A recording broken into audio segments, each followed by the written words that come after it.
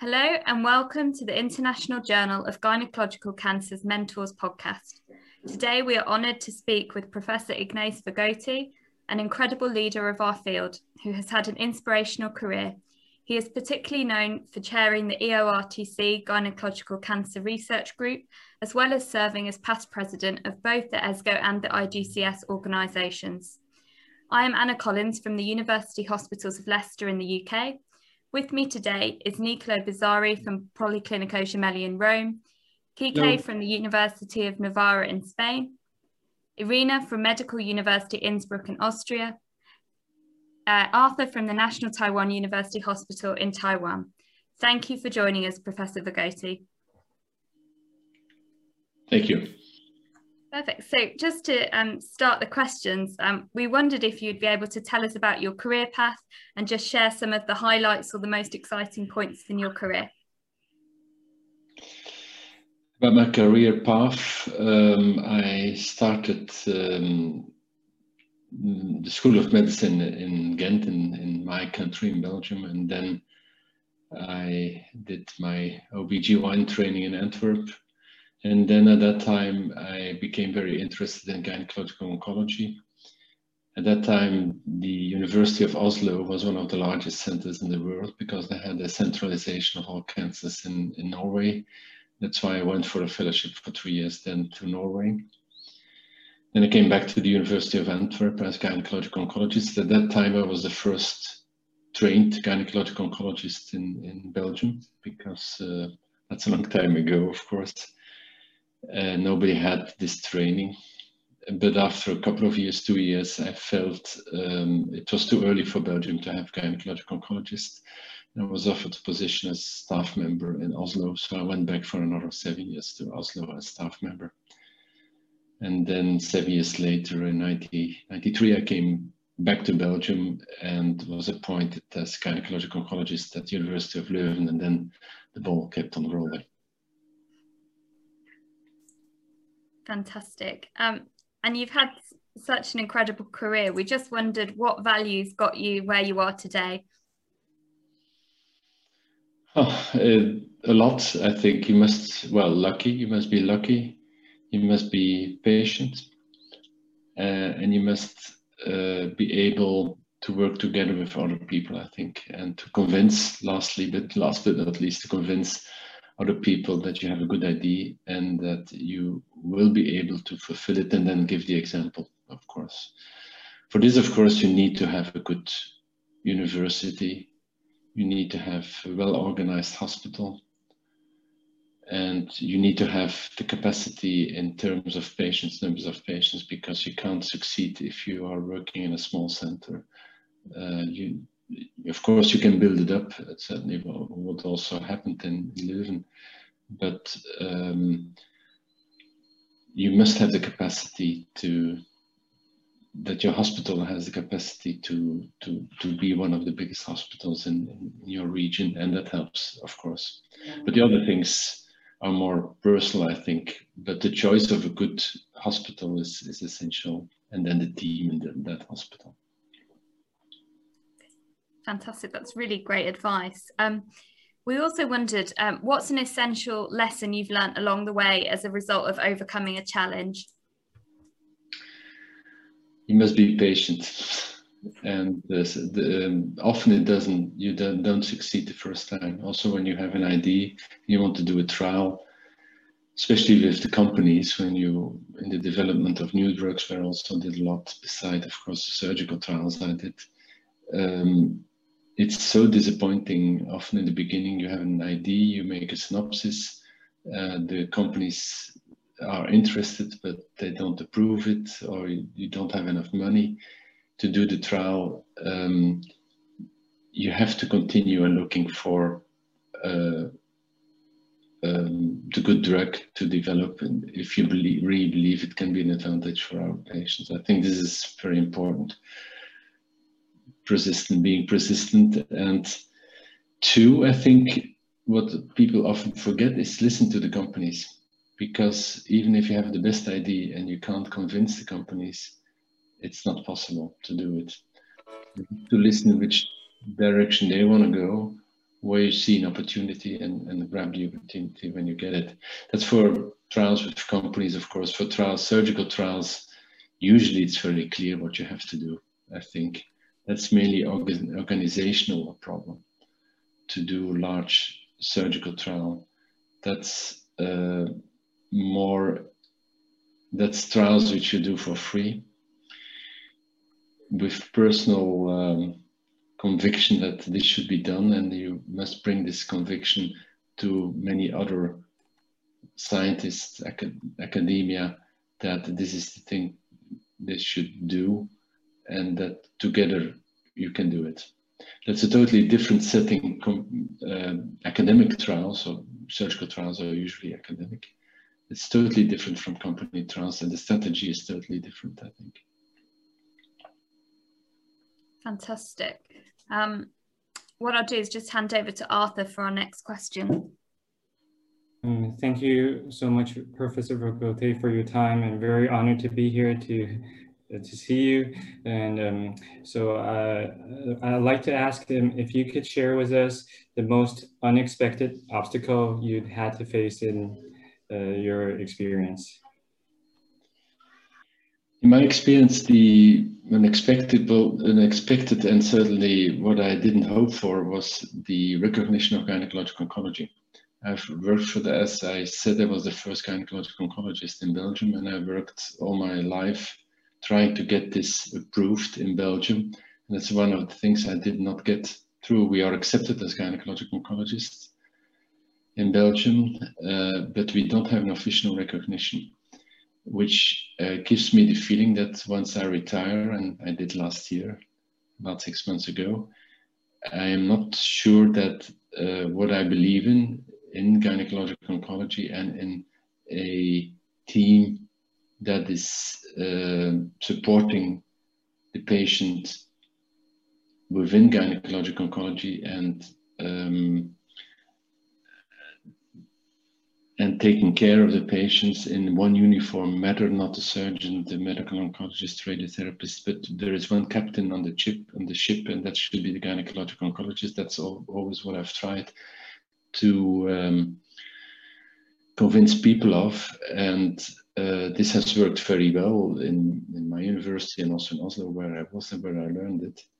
But this has been very difficult to talk to the ministers of health and to get support from other disciplines and even within the OBGYN world to get this through, and I did not succeed in that. And that's for me the most difficult obstacle which I faced, which I could not get through.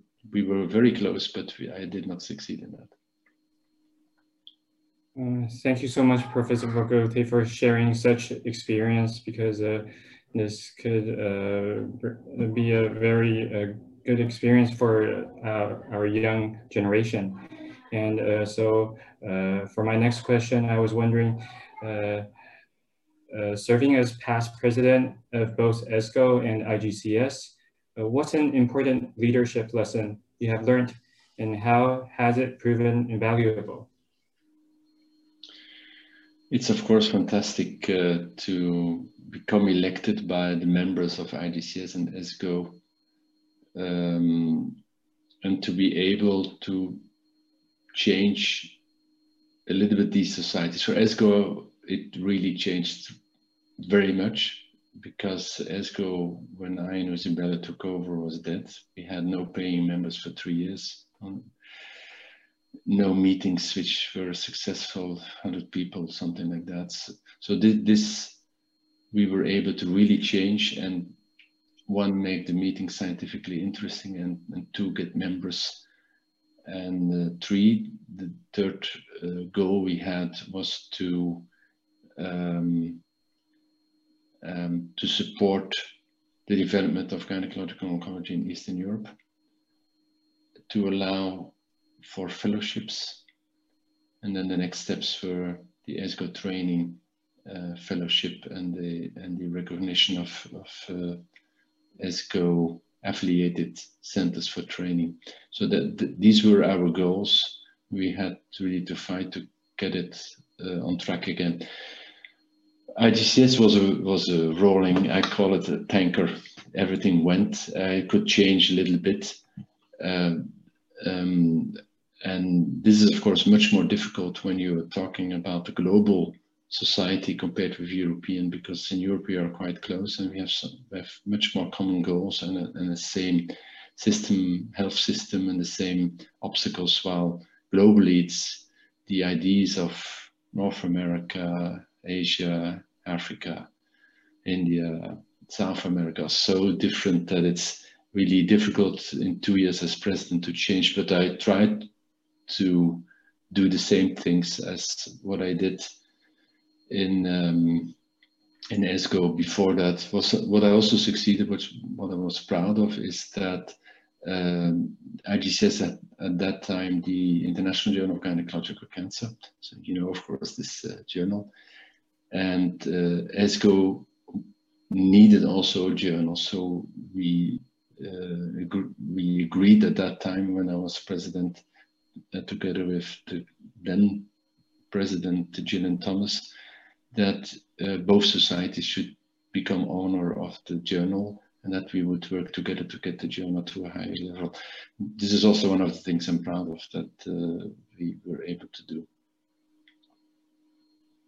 Thank you so much, Professor Vergote, for doing this, because we're the IJGC fellows and we are members of ESGO, of IGCS. So really thankful for what you have done with both societies.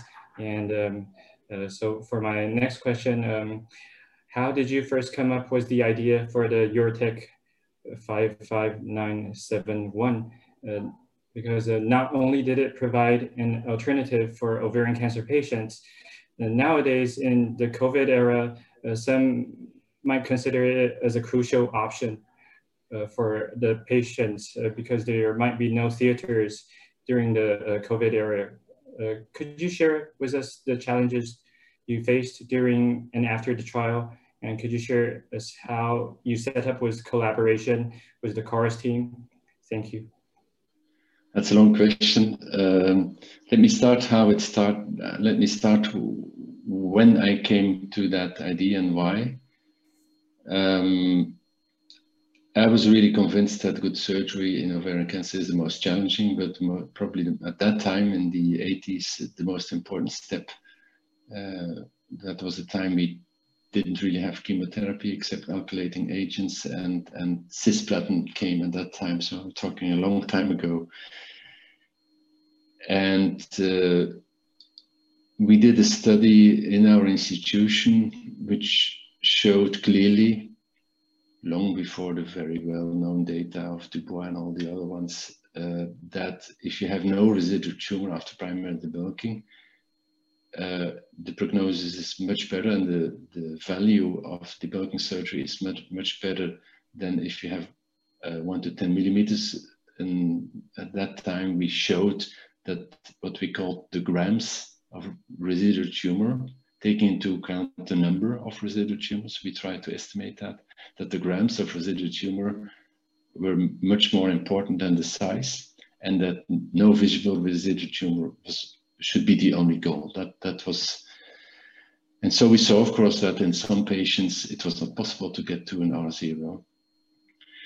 You must remember at that time we all believed in the old Griffiths data from Boston, that debulking, leaving tumors up to 2 centimeters or later 1.5, later 1 centimeter helped, and we didn't believe that. So, and then I started treating some patients where I said I can't do this surgery with neoadjuvant, and we were so surprised that it was possible to do the R0 resection after 3 cycles. So I published that in Gynecologic Oncology, I think 92 or 93, something like that. And that was the time I became in the steering committee, a member of the steering committee of the EORTC Gynecological Cancer Group. And I tried to convince the EORTC that the neoadjuvant chemotherapy and interval debulking should be an option. At the same time, the EORTC did already a trial, the Van der Burg trial, which showed that interval debulking might have a place. So I combined my personal experience with the experience of the EORTC, where the idea was not to give neoadjuvant treatment to make the patients operable or to reduce the morbidity.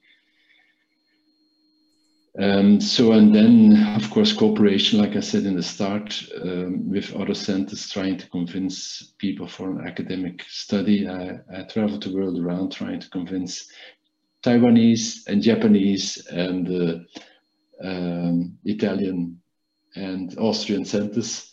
Maybe I've forgotten some UK centers. Yes, UK is another story. That's the core story. But we were much more divided at that time. So it took a long time. The study I wrote and was accepted in the EORTC in '97.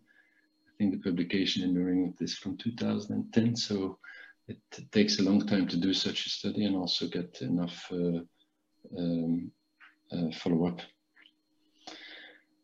What was most challenging was the fact that I have always believed in good surgery and radical surgery, and that I got for me, everybody thought that's the neoadjuvant guy, he doesn't believe in surgery, and that I defended bad surgery, which has been very difficult, because I think I've had about 100 debates on congresses, meetings, and so on, with people who said everybody must get primary debulking. Why I always have defended, you need good surgery, and you need to define which is the best timing for this specific patient. And in some patients, it's better to do it after neoadjuvant. But if you can do it without a high morbidity at primary debulking, it's better to do it primary. That's my conviction. The other question was the chorus. Well, chorus almost copied our protocol. That was very similar, and they started it without me and EORTC really knowing it. So I invited the chairs of the chorus trial, and also at that time of the MRC, Medical Research Council in UK, and we were able to convince them to do a meta-analysis afterwards and to adopt the CRFs, not ECRS at that time, but the CRFs on paper, to ours, so that we would be able to do a meta-analysis afterwards. And they agreed, and of course there are some differences in the surgery, but I'm still happy that we were able to publish in Lancet Oncology the joint analysis as well, which then showed that most stage 4s probably are better off with neoadjuvant. It's not believed by the believers in primary debulking, and I'm a believer in primary debulking as well, but many say that they don't cite this paper a lot, but I think it's confirmed in the two largest randomized studies on this topic. So I think you can criticize the adequacy of the surgery. When I showed the first results of the EORTC trial, it was also tricky because the R0 primary debulking rate from Belgium, which was 95% from my institutions, the patients, we had an R0 rate of 60%, and the global study only about 22%. So it was difficult to show the differences from region to region. People didn't like it. They supported the study, and then afterwards I came, look here, in Belgium we did it much better. But it was for me reassuring. That's why I'm quite convinced that the TRUST trial will show the same, is that in Belgium, which was 130 patients, so a large part of the total study. In Belgium, the primary debulking and interval debulking survival, overall survival is exactly the same, even though we had a much, much higher primary debulking rate than most other countries. So we'll see what the TRUST shows. Sorry, it was a long answer, but it was a long question as well. It was an excellent answer. Yes. Thank you so much. You said that you were in an era that was more divided, but we believe that because of you, we are more together. And now I'm going to handle it to Nicole. So thank you very much, Professor Vergote. Thanks for this nice answer about the EORTC trial, and thanks for giving us the opportunity of having this interview with us. It's an honor. Thank you. Thank you to Italy. At that time, the study would not have been done without Italy and the Netherlands, because that were the three main countries at that time. Italy, I got a lot of support in the EORTC. Thank you for those who were before you. I will thank my mentors for that. Thank you. You are the primary investigator in multiple trials. Could you give the young generation, as we are, tips and recommendations for designing surgical randomized controlled trials? Well, we covered it already a little bit at the start, the questions of Anna. I think you must have realistic goals, because a study which is not sponsored, which doesn't have the support from the pharmaceutical industry, is always a very, very challenging. It's always very challenging. So you must have realistic goals. And then, of course, you must have a consortium. That's also the reason why I, with others, started ENGOT, because you need a close cooperation with a group that started as a group of friends to be able to do such a trial. That's also why I support, for instance, the Groins trial in vulval cancer, which was not randomized, but an observational trial. And despite the fact it was not randomized, it's changed the standard of care, because we discussed at that time with Arthur van der Zee, should we do it randomized or not? And he came up with the idea of the upper recurrence rates which we would tolerate in order to continue with the study. So I think this, in vulvar cancer at that time, with the cooperation we had at that time, this was the best solution. So you must look what is feasible. A second tip, I would say, try not to do an institutional trial to change standard of care. Even if you are the largest center. In which center do you work, Nicola? In Gemelli, in Rome, Gemelli Hospital. I think I can say the largest center in Italy for the moment, with Scambia. And many others. It's, if you come with data only from Gemelli, it will be difficult. Not reproducible also. It should, yes, especially in surgical trials, it must be reproducible, and it will also always be criticized. Because, okay, Gemelli, they do it that way, but they have a different type of patients, they have a different blah, blah, blah. So, and it's better to do it in Italy, but it's even better to do it in Europe or globally, if you can. But then, of course, you must be able to convince other people and still be the first, because that's always the danger when you have an idea which is good. It can be started again in another region or another country. But I don't think you should be afraid of that. It's communication, and if you don't succeed this time, you will succeed next time. It's easy for me to say afterwards when looking back, but again, cooperation with other institutes or other groups is essential. And being realistic, because the numbers which you hope for, you won't get. The numbers the centers say they will randomize or will include, divide them by 3, at least. Thank you. Thank you for your answer, and I thank for these tips. They're really, really important for us, for our future. I completely understand the importance of network, and the more I go along, the more I realized. And also, thanks, because sometimes we study a lot and we have many ideas, and then we look in the literature and realize that either they've been done already or they're ongoing. So the communication among other centers, it's so important. I have another question, if I may. In view of the recent failure of the UK tox trial, which has been just published in the Lancet. Do you think there will be space for primary screening of ovarian cancer? Thank you.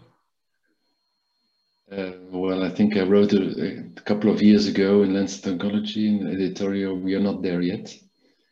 And I think this is confirmed. And to be honest, when I started in the 80s, we thought in 2000 we will be able to screen ovarian cancer and we will not see this ugly cancer anymore, when in 2000 we thought it would be in 2020.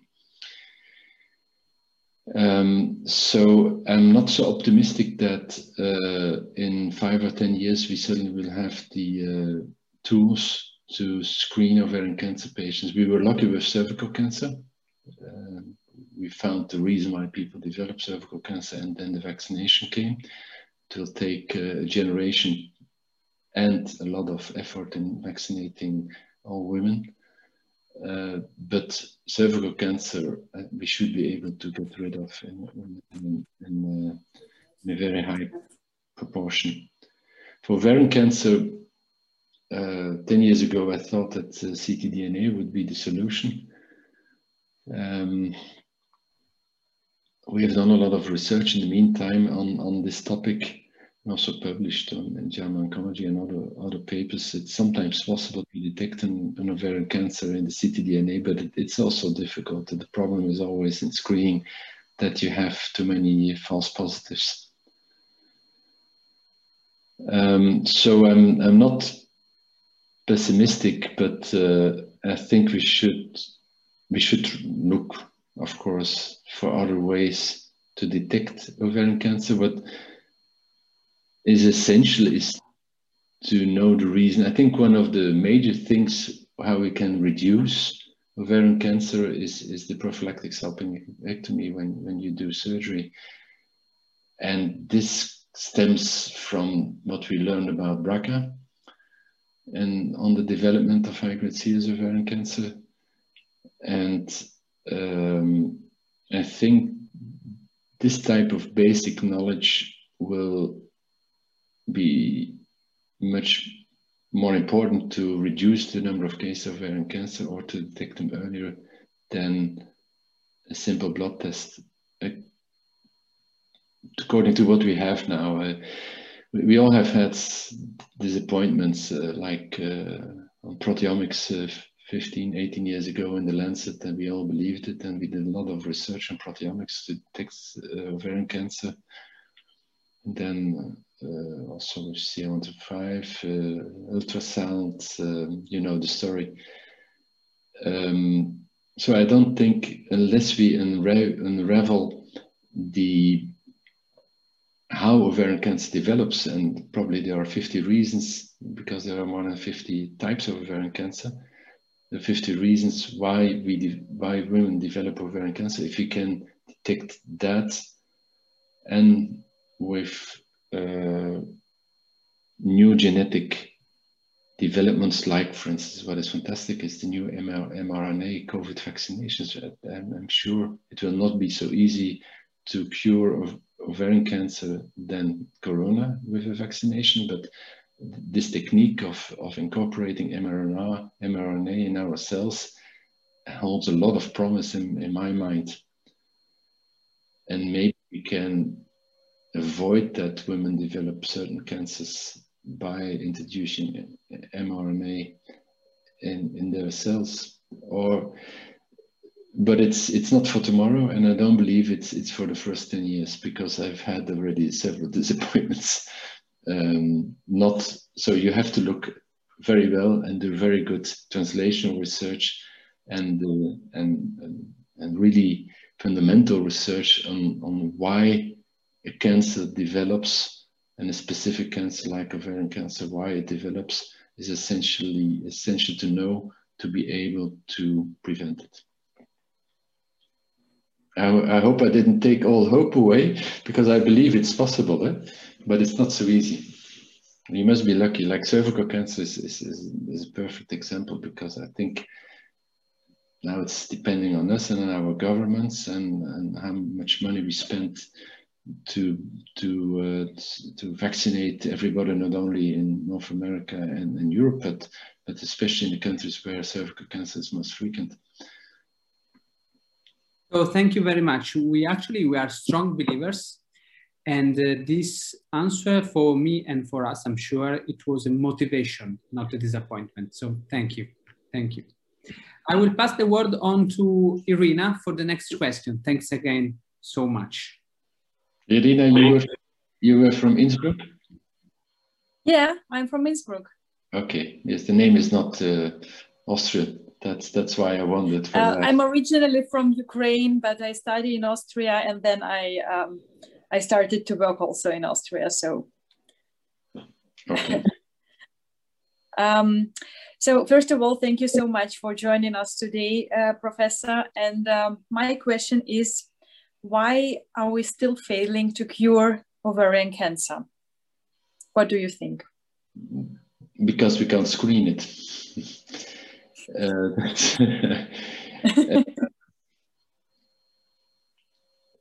And yes, as you know, it's a silent killer. It's a late diagnosis. Patients are most often discovered at the stage where there are billions and billions and sometimes kilograms of tumor, which is very, very difficult to cure. I think the fact that it gives so few and so late symptoms is the main reason, and also the reason why we can't screen it right now.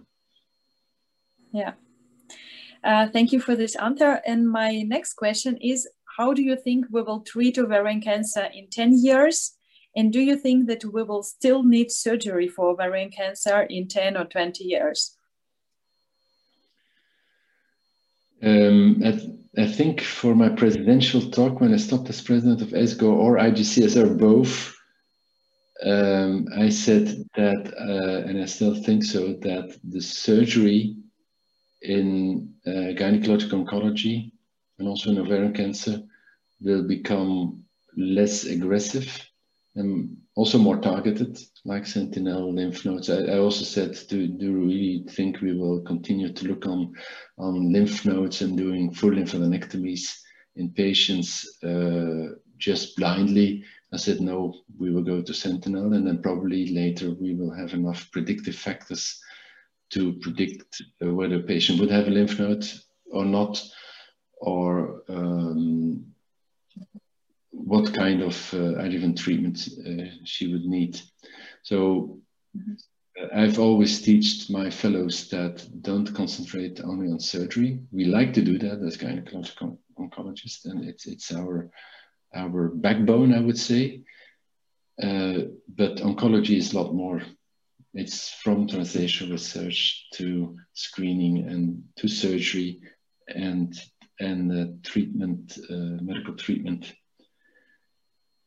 Where will the treatment of ovarian cancer go to? Well, one, it will not be one treatment. We are already trying to split it according to the type of ovarian cancer, but it's difficult, especially in the rare cancers. Again, in rare cancer, we need even more cooperation within our country to get these patients centralized, and then with other countries to get enough experience to be able to do one good genetic research, I think, but also other research, but also clinical studies.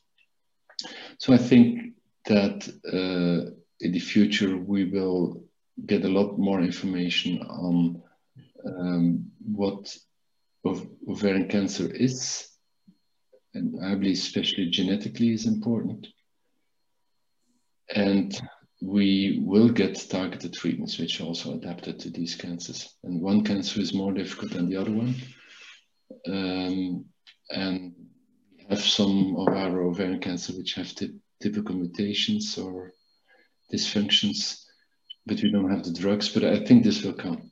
I think we will go to probably 50 different targeted treatments for all of our ovarian cancers. That's the way we have to look in. Will really debulking surgery then still have a major role? Maybe not, but I think this will reduce anyhow. Same for cervical cancer, also breast cancer surgery. I was trained. We also do breast cancer in Belgium as a gynecologic oncologist. I was trained to only with mastectomy, including the muscle and removing all nodes up to level 3. The surgery has become maybe more, not easier, but less. Remember this saying that surgery is not important, or that surgery becomes easier. It's not easier, but it's less. Mm-hmm. And then, so to answer your question, personally, I don't think that in 20 years we will still do debulking surgeries. I don't think so. Okay, thank you so much. It was a great answer. Yeah. Okay, now I think Kike has also some questions. Yes. Hello, dear Professor Vergote. Thank you very much for being here with us today. I think we are very lucky to be able to learn from your long experience in the world of gynecologic oncology. In this context, I was wondering about what would you change in your professional life if you could go back in time? Thank you. That's a difficult question, because I've been so lucky in my professional career. I never dreamt I would do what I have been able to do, both in societies, but also specifically in trials and authorships and so on. I don't think I would like to change something in my professional career. I'm so satisfied and happy. I'm not so happy I had to retire, but that's the system in Belgium. At 65, you have to retire. Luckily, I can still do some clinic and of course, a lot of research, which I didn't have time to, which I can continue now. But changing things in my professional career, I don't think I can give you any. Okay, thank you. Thank you for your interesting answer. Finally, I'm very interested to know what a giant like you usually looks for in a fellow or a trainee. And also, what advice would you give to someone starting out in a career, in an academic career in gynecologic oncology? Thank you. What I look for fellows is one, commitment to the patient. That's the most important, of course.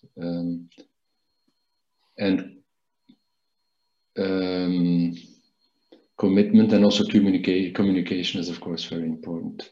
And first of all, with the patient, and secondly, in the team. For gynecologic oncologists, obviously, I think it's important to know what the skills, the surgical skills are. I believe that everybody can be learned to operate, but I don't believe that everybody can become a good surgeon. So I think even the students who start for the first time in the OR, I look and I tell them afterwards, you did it well. If you want, you should become a gynecologist. And after 1 or 2 sessions, usually when you have a lot of experience, you know this can become a good surgeon.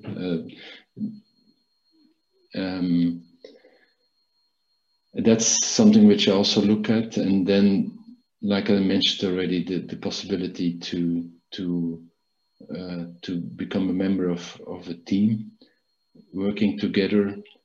And then, of course, the fourth for me has always been is their scientific interest. You can have a lot of good clinicians and good gynecologic oncologists, but if I feel they don't have interest in science and in doing the work from the beginning to the end, during my whole career, I had too many applications for fellowships. So I say honestly, if I have very good ones who also are scientifically interested, I always took these persons, even though it's not necessary to become a good gynecological oncologist. I think you must be of course, interested in reading literature and be committed to our field. But if you have the choice and you have 10 people applying which are very good for one position, of course you prefer the one who also has this extra. Okay, thank you. I think it's going to be very, very useful for all of us. I think Nico is back with another last question. Yes, thank you. Again, thanks so much. We are enjoying so much and we are learning a lot.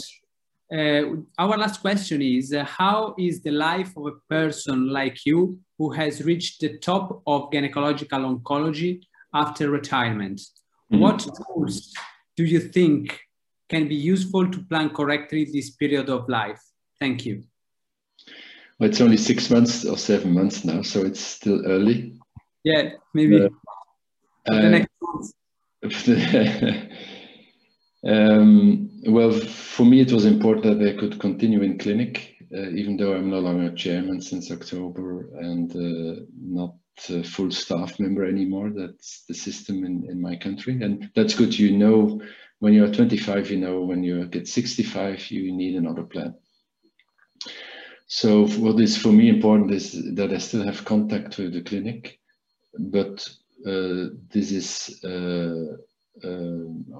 only 1 day per week, so that's not a lot.